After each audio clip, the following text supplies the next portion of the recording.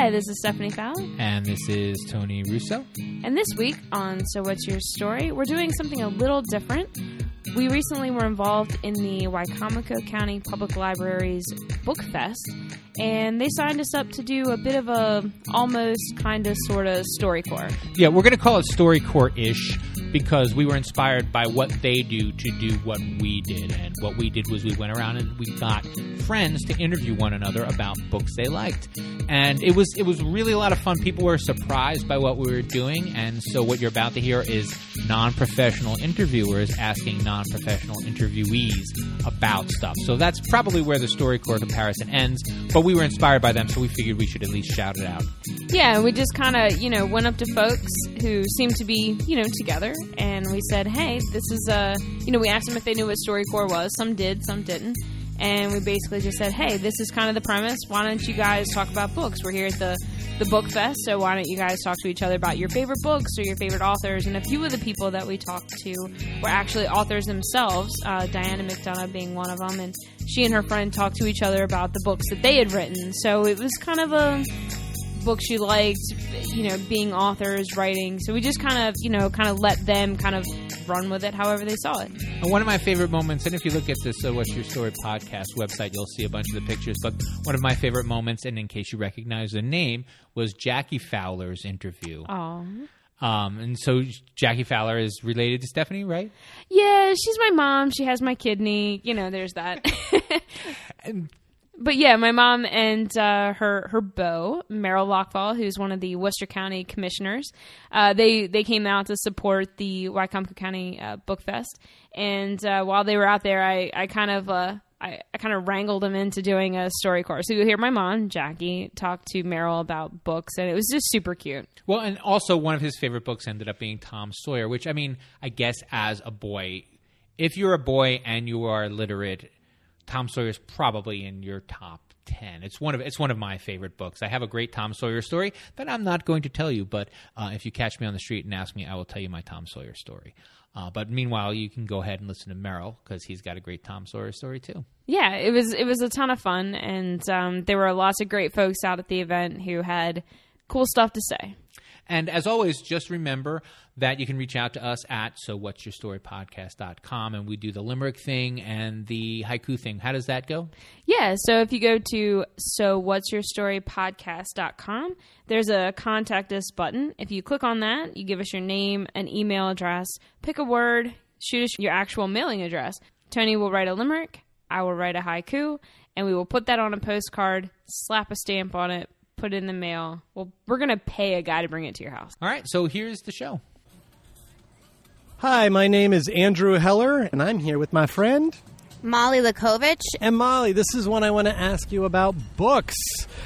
You're an avid reader, I know that. When did you first start reading, and what really got you interested in reading? Ironically, it took me a really long time to learn to read because I have very serious ADHD, which it hadn't been invented yet when I was a kid. And did you invent it? I did. I'm the originator. And I was having trouble learning to read because when you have ADHD, if you can't get a hook in it, once you get a hook, you can get it really quick. But it was taking me forever, and I found learn to read books to be the most boring thing in the world. I didn't care that Spot went to the park. And so my dad was like, maybe she just doesn't like reading, and my mom said no, that's impossible because she's always telling stories and running around the house. And then these books came out. Maybe you've heard of them. They're called Harry Potter. My older sister got the first one, obsessed with it, and I was getting help reading in between books like Nancy Drew, and I would have to read them. My mom would help me over the shoulder saying the words. I was so bored.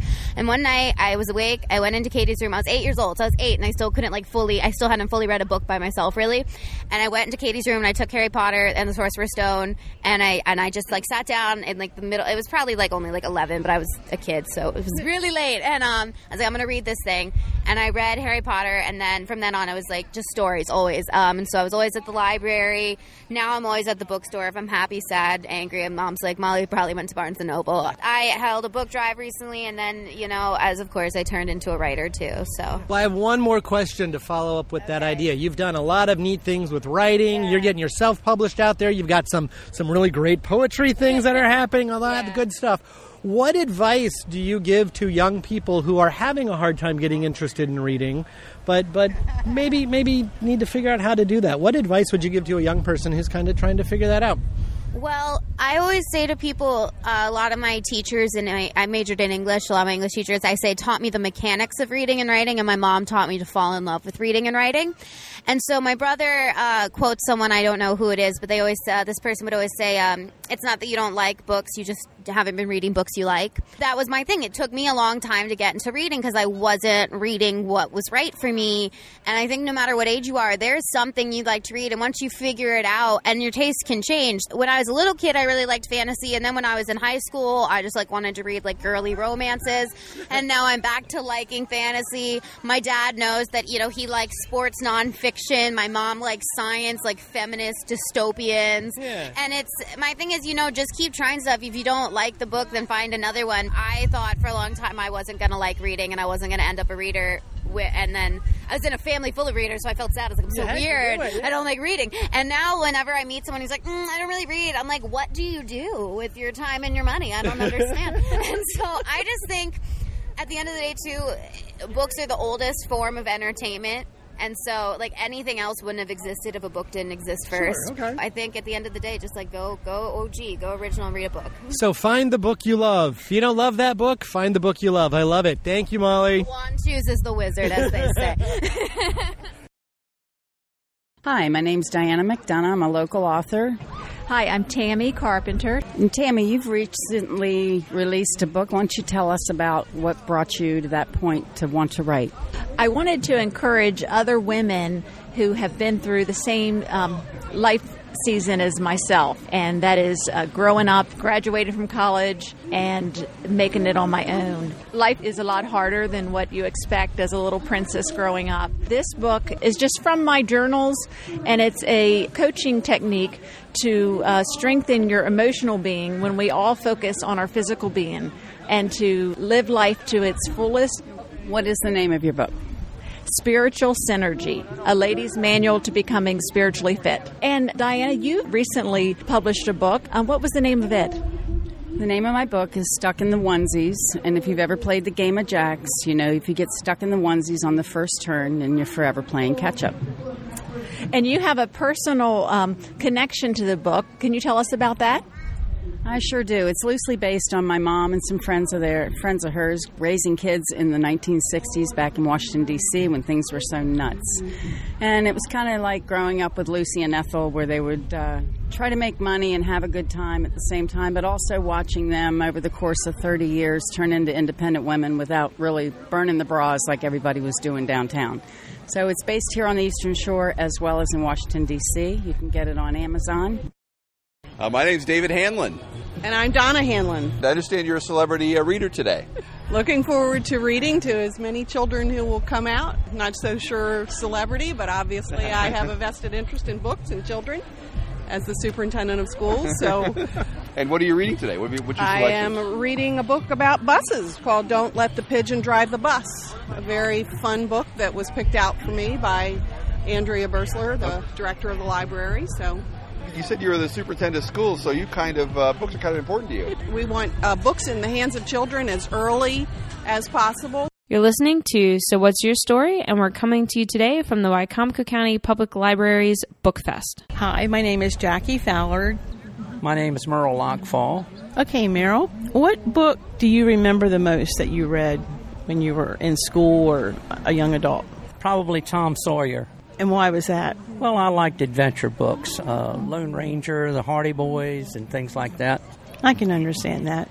I was on the other side with girls with the Nancy Drew mysteries and stuff like that. Well, I liked Tom Sawyer because he could get everybody else to do his work for him. He was a real good organizer.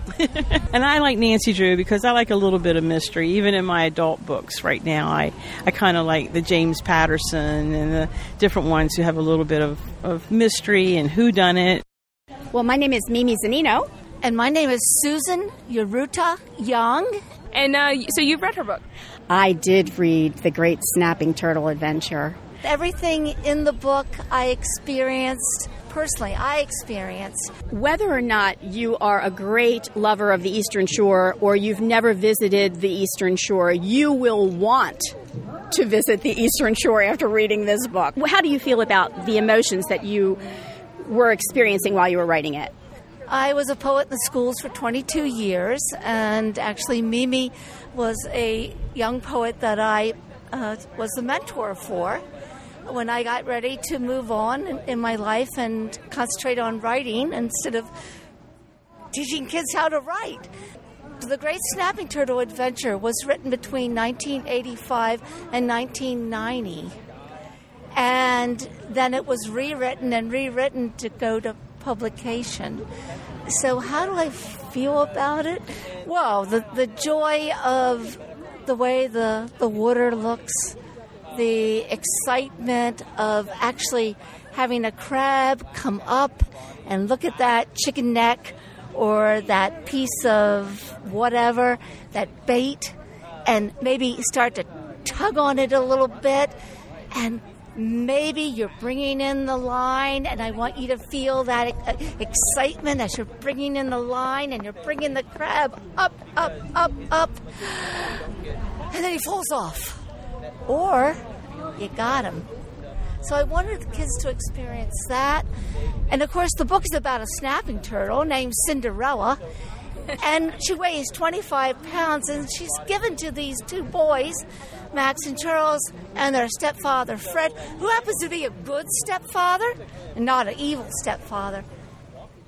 I wanted them to know what it was like to have to deal with a 25-pound lady snapping turtle and to have her put in a safe place, not a huge pot of boiling water, because she was ready to lay her eggs. And so the boys are trying to find a safe place for Cinderella. My name is Amy Krause. This is my mom, June Harris. I know that you read a lot of books. Yes, I do. Anything that's printed, I read it. So I guess I want to know, but when you were growing up, what is some of the favorite books you remember reading when you were young that made you love books? Oh, gosh, that's 100 years ago. I'm trying to think of the series of books about the girls that... Shoot, it's been so long, I can't remember. And I love to read, so I'll go to the library and with a bag and come home with a lot of reading. A lot of historical. I like historical novels, yeah, and history. We are enjoying the, what are we calling this? We Love Books. We Love Books. Yeah. Hi, I'm Andrew Heller, and this is my friend Aubrey Perry. And I'm going to ask you, Aubrey, what is one of your favorite books? One of my favorite books is called the BFG. The B stands for big, F stands for friendly, and then the G stands for giant. Big, Friendly Giant. Wow. What do you like about that book? I like about giants. 9 of them are mean, and then one of them is really nice and doesn't eat humans. Do you have any books that your parents like to read to you? I heard you talking about your dad read something special to you. My dad reads Harry Potter to me. My favorite one was Harry Potter and the Sorcerer's Stone. Why'd you like that one best? Because there's a lot of cool stuff in it, and I really like the movies. Oh, good. I like Order of the Phoenix best. That's my favorite one. But I love the books, too. I am so glad you're a reader. How old are you, Aubrey? 7. I have a 7-year-old friend who's reading like crazy. I'm so proud of you. Good job. You're listening to So What's Your Story? And we're coming to you today from the Wycomico County Public Library's Book Fest. Okay, folks, so now you've heard of all of the ones that we did at the Book Lovin' Block Party, and we still have a little bit of time left, so I'm going to ask my friend Stephanie what some of her favorite books were when she was growing up. Well, let's see. I was a pretty voracious reader when I was little, and I remember I learned to read, much to my mother's chagrin, with the Dr. Seuss books. Bartholomew and the Oobleck and the Sneetches and, of course, Cat in the Hat and Green Eggs and Ham and all that. So that's what I learned. Those are the books I was learning to read with. Right. And then after that, I progressed to the Nancy Drew books. Mm-hmm. And even though I think Nancy Drew was probably a little classic by the time I came along, I was a kid in the late 80s. But the Nancy Drew books to me were just... I devoured them. Every time we go to a yard sale or an antique store, my mom would lose me because I'd I'd be off in like the old books, you know, digging through, and I never wanted to read the Hardy Boys. I always discarded them immediately, but I always went after the Nancy Drew books. I loved that sense of mystery, and here was, you know, a girl, a woman, you know, investigating and finding clues and doing all these things. And I mean, I couldn't get my nose out of those, but those were the ones I loved. And of course, when I got a little older, my attention, of course, all my girlfriends at the time, we were all big Sweet Valley High readers, and I'll never forget, they were kind of thin. I mean, they weren't really thick, but I remember my mom one time, we went to the B. Dalton when it was at the Salisbury Mall, and she bought me like 3 of them, and I finished them by like breakfast the next day, and she was like, "That's it, you're getting a library card." There's like, you know, you're gonna break me, you know. So at that point, you know, I got my library card, and then I had to, you know, wait for what was in stock. But one of the things that I probably recall pretty vividly is the illustrated classics. I remember being pretty young and tearing through Little Women, Journey to the Center of the Earth, 20,000 Leagues Under the Sea, The Call of the Wild, Moby Dick was in there. So I remember kind of ripping through all those. So I guess that was kind of my wheelhouse, was either, you know, mysteries and classics, I guess.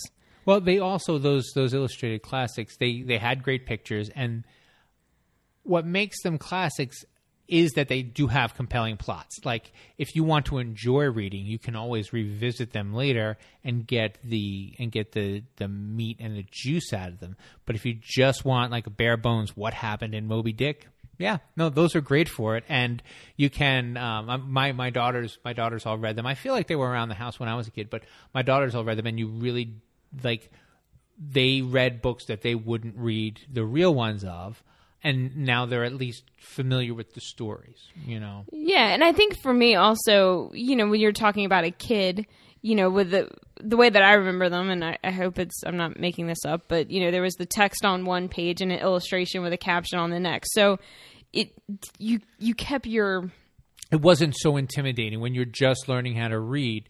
Now, when you're just learning how to be a reader, I think. Right. It's not intimidating like gobs and gobs of gray matter and just all text and no pictures, but it's also clearly not a picture book, and the story and the type was really large, so the book was very thick, even though, I mean, if you were to publish it in a regular book, it might be, you know, 30 pages, but these looked like these were big, impressive looking books, so you felt like you were reading literature, and you were reading essentially stories about it. They were Cliff's Notes, sure, versions of lots of great works, and you became familiar with them. And I think one of the things that makes classic a classic is that it has a structure, and you consume enough of those, and the idea of story structure is just going to kind of make itself.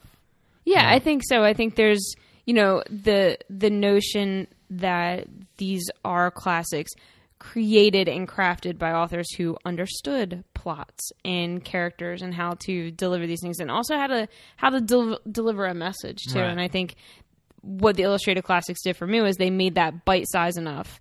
You know, it wasn't like dumbed down, but it was made bite size enough for, you know, 8-year-old Stephanie to, you know, get through it and look pretty impressive when I'm rolling around with, you know, 20,000 Leagues tucked under my arm, you know.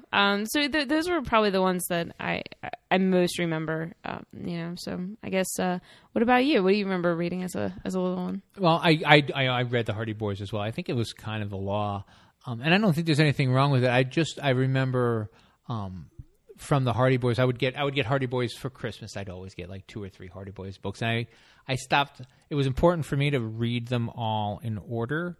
Not in an OCD kind of way, but when I would borrow them from the library or whatever, I would borrow ones that I hadn't read yet, but only if they were available. So if I was up to book number 52 and I wanted to read book number 53 and 54 was in the library, I wouldn't take 54. I wanted to read 53, so when I got to all of them, I would be able to say. And I burned through all of the hardcover ones, and then I was in the softcover ones, and I read them. I got to the point when I was a little bit older that I was reading them like magazines. Like by the time I was 10 or 11, I was just, you know, just reading them in a sitting or something. Yeah, and that's why my mom got so mad, you know, because we'd be in the car and I'd start reading it. She's like, "Can you just wait till you get home?" You know. But no, I remember that. But I did not have any sort of patience like that. If I saw a new Nancy Drew novel, that was it. I was on fire. It didn't matter to me, whether it was out of order or not. Something else that I remember now that as we're talking about it is we had this great book, and I have it at my home now. My mother just gave it to me because she's downsizing and cleaning. We had this book of fairy tales, but like the vicious ones, like the stepsisters get their toes cut off, and the Little Mermaid has to cry until the river is full of until all of the. Do you know the story of the Little Mermaid? How horribly it ends. Yeah, I mean, I'm pretty sure that was on an episode of Myths and Legends, the podcast. That podcast, I'm pretty sure. Yeah, so yeah. So all of the violent fairy tales, I absolutely love them, and also the Aesop's Fables.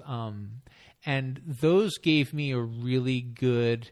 And this is where you can see, like, I don't have a classical education, and I don't pretend to, but you can get if you make all the kids memorize Aesop's Fables, then they will have a better moral compass. I mean, I don't have a good moral compass at all, but these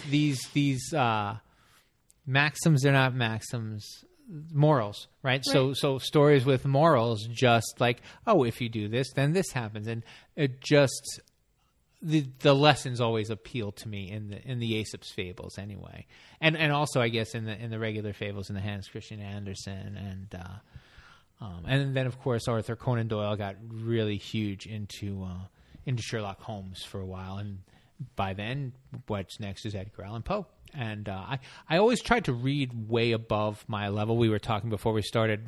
The first novel I read, the first grown-up novel I read was Andromeda Strain by Michael Crichton, and I didn't understand a word of it. I just thought it was cool that I could read 400 pages in a row.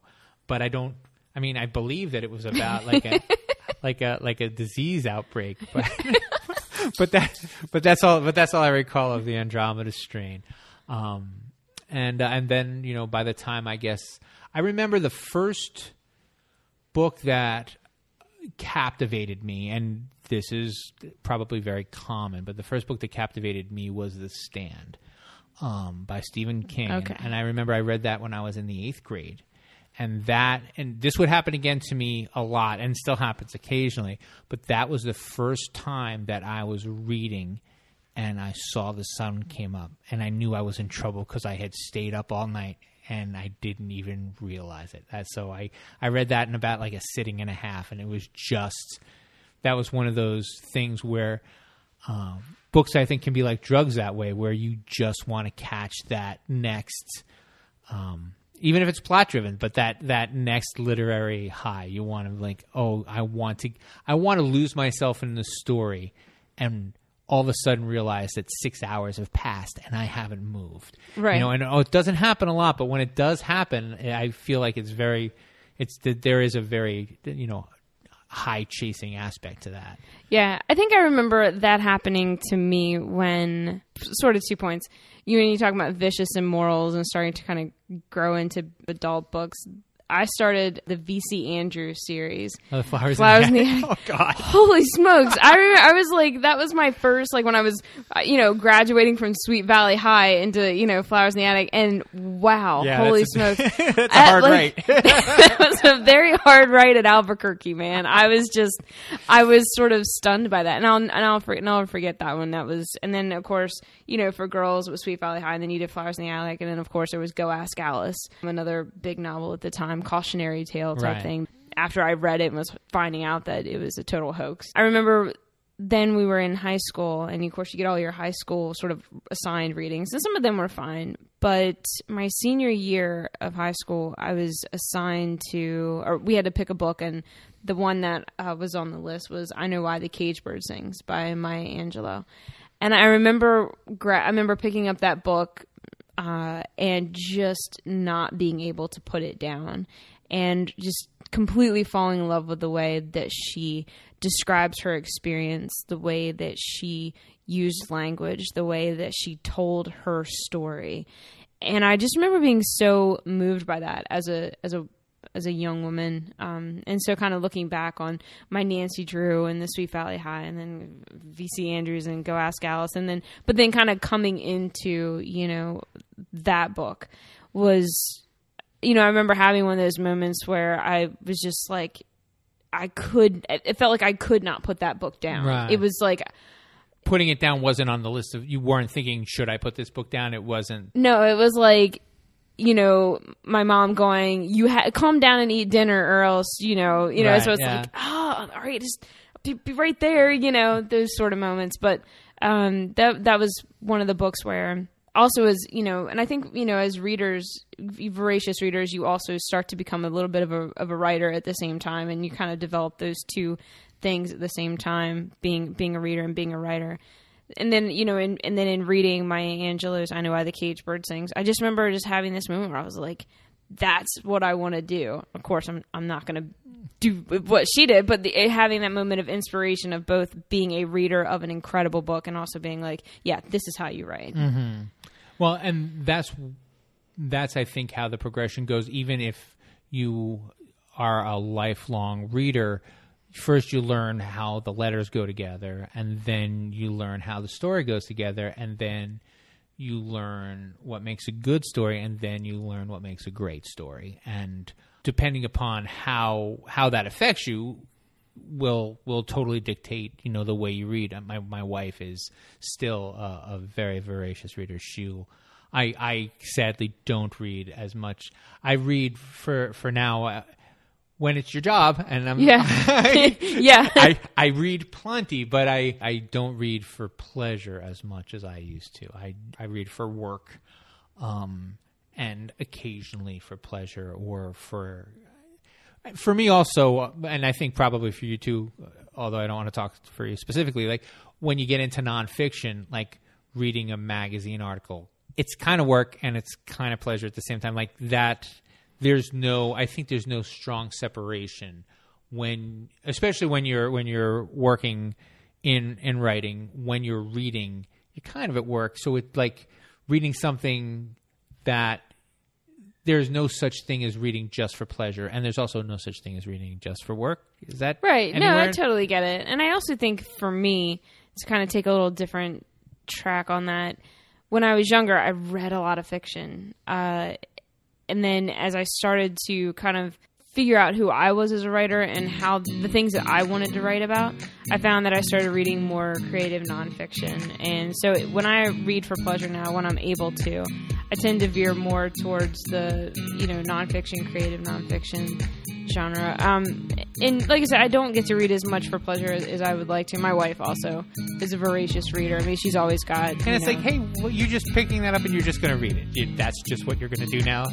Yeah, I'll look over. I'm like, hey, what are you doing? She's like holding up a book like, what do you think I'm doing? Yeah. And I'm like, oh, yeah, because, I don't know, I think as I've gotten older, I've been so focused on writing that reading for pleasure, I'm like, oh yeah, I still got to do that other thing, because it's like Stephen King said, if you're not reading, you have no business writing. So yeah, I still have to push that in there. But all right, well, that's all the time we have. So now, Stephanie, this is the part of the show where you thank the listeners. Hey guys, thank you so much for listening to our show, and we hope that you like what we're doing. And if you do, please feel free to go to iTunes and give us a good review. We'll take a happy 5-star review if you can. Thanks. So What's Your Story was recorded at Saltwater Media, an indie book publisher in Berlin, Maryland. Visit us at SoWhat'sYourStoryPodcast.com, where you can find past episodes, guest bios, show notes, and all sorts of fun stuff. You can subscribe to the podcast on iTunes and Stitcher Radio, and if you like it, feel free to give us a great review. Tell your story.